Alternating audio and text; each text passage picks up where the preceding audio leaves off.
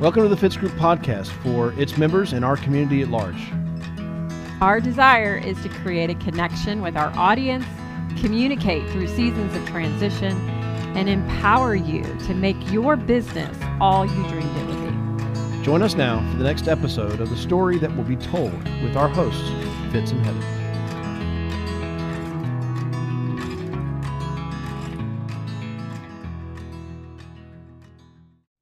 You know, over the years, I've had lots and lots and lots of men come to me, always the men, and they say, how do I get my wife more supportive?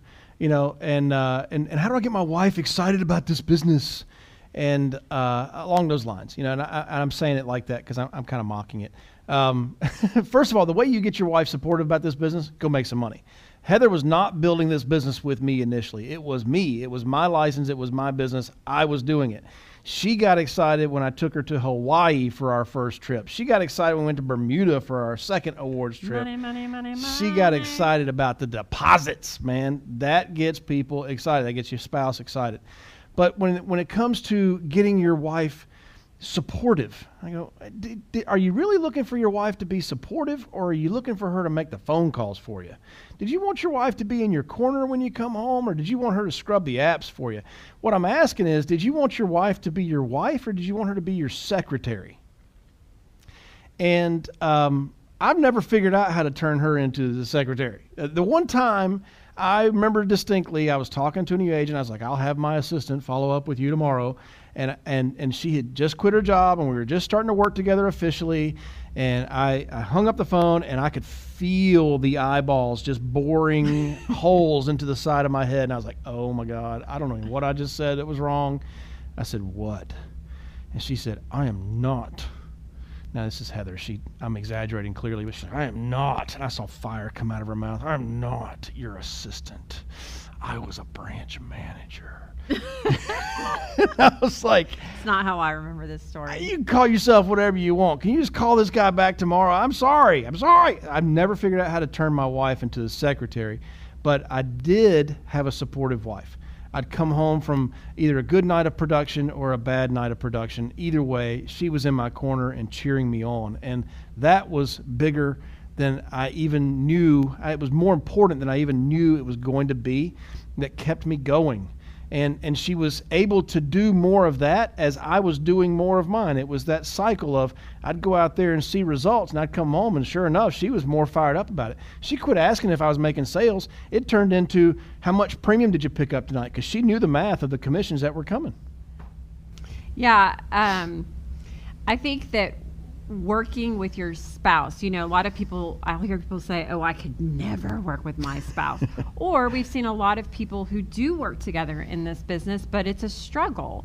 And, you know, I think today the direction we're going to go and what we're going to talk about, because there's a lot of directions you could go, is just simply figuring out how to work well together. Yeah. And whether or not you have a spouse that you're trying to work with, the things we're going to talk about today are really more about how to work with your key team members that are helping you build this business. It applies to any individual, not just your spouse. However, you and I both know we can be the more sensitive and easily triggered by our spouses. So it's more important that we apply these principles in the closer, more intimate relationships. So let's talk about what some of these principles are that we've learned through the years to help us be successful. The first one is prior agreement. I think, you know, it's sort of like the story you just told. While I do not remember it that way, I find myself much less easily offended than that. But you know, I remember like coming home, you know, to work with you and your piles of messes and trying to figure out what end was up. And it's over there in that pile. And then when I would sort of pile, I can remember you being bothered and offended by that. Don't mess with my pile. But we quickly figured out the importance of communication and having prior agreement. So you cannot make your spouse be your secretary. Nope. You cannot make your spouse be organized. Nope. You can inspire them to want to do that. You can help motivate them to want to do that. And the way we do that is through communicating, showing empathy and understanding, and coming to a prior agreement before we take action. So, part of that is just simply for us, it was just sitting down and going, okay, here are the list of tasks that have to be done, and having an agreement about who was going to accomplish what in that day or that week or that month. Yep. And it was not by any means we said it and now it's done for eternity. It was something we always were revisiting, and we would stop once a week and go, okay, how is this working? And then we would readjust. Yep. So the importance of communicating. Yeah. And we put that list together, and then it's in addition to just saying, okay, we're going to divvy this up. You're going to do this. I'm going to do this. You want to do that? Okay, you can do that. I'll do this instead. And instead, not just that, but then, listen, just trusting that the other person is going to do what they said they're going to do. Yeah. Mm-hmm. Just giving them that freedom. And when we were in college, Heather was more of the diligent student. And I'm not saying she was some bookworm. We met in college, and we went on dates. But she was a diligent student, whereas I was the crammer.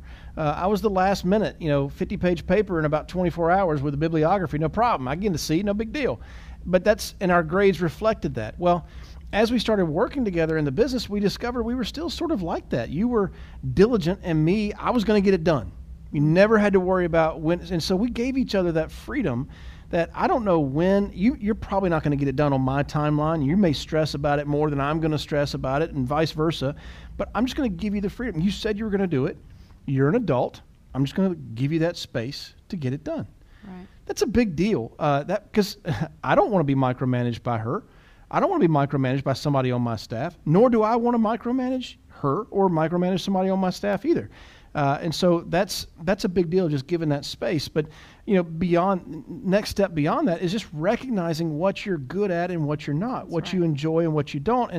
And after we've divvied up the roles and responsibilities, inevitably you're going to find things that you don't like to do and that they don't like to do, and maybe you can trade. I distinctly remember driving from Dallas to San Antonio for one of our little 4-day, end of 90-day, we got to take a breath trips.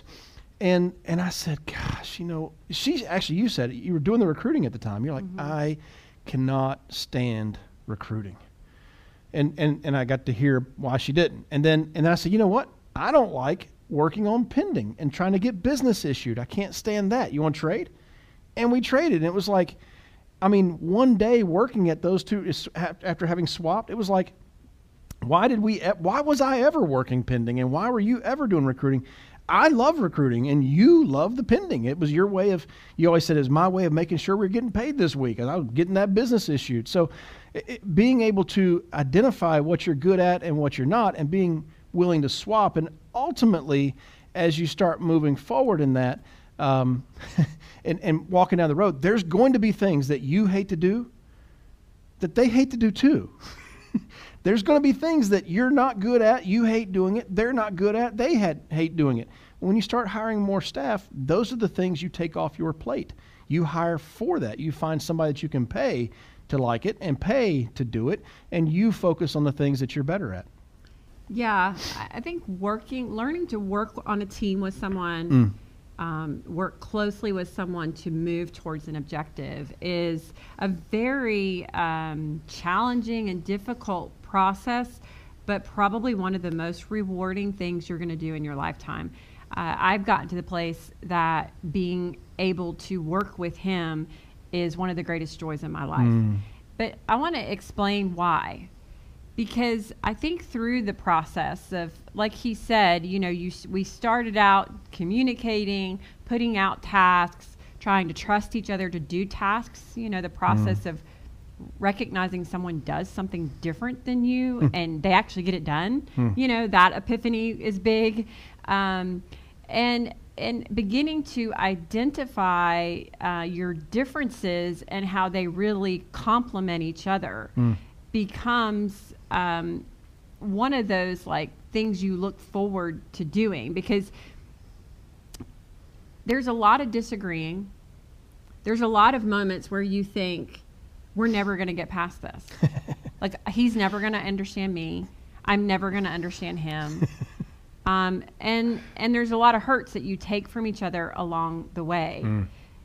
But at the same time, we've gone through a lot. Let me say this. We've gone through a lot of like things like DISC, Myers-Briggs, Strength Finders. We have a funny story about me making him take Strength Finders in a coffee shop with someone like doing open mic behind him and him wanting to lose his mind.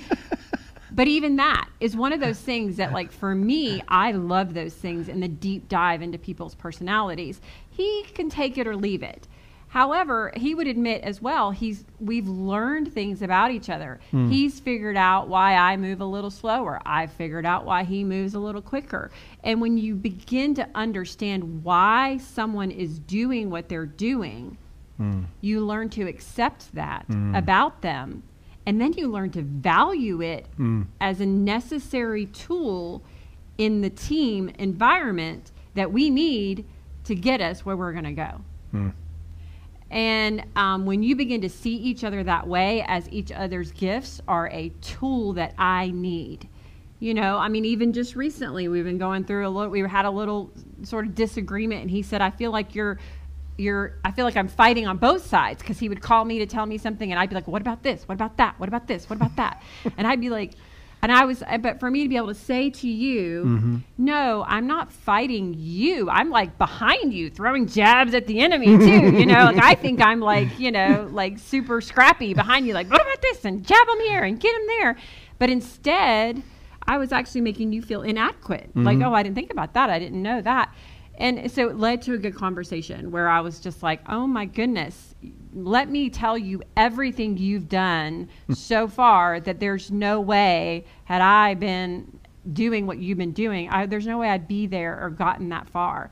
I'm just simply, when you come back to me, I'm just telling you what I see and trying to add value to your argument, your position, the things that you're doing.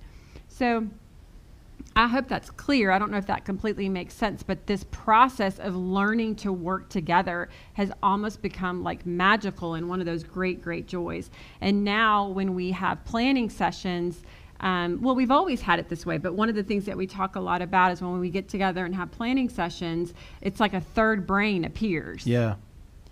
And I hope that you get to that place where you have that with your team, that you work with, your staff, your family members, your spouse, because as you begin to value each other's gifts and inputs, all of a sudden the combination of the gifts, something even greater emerges that you never could have done individually.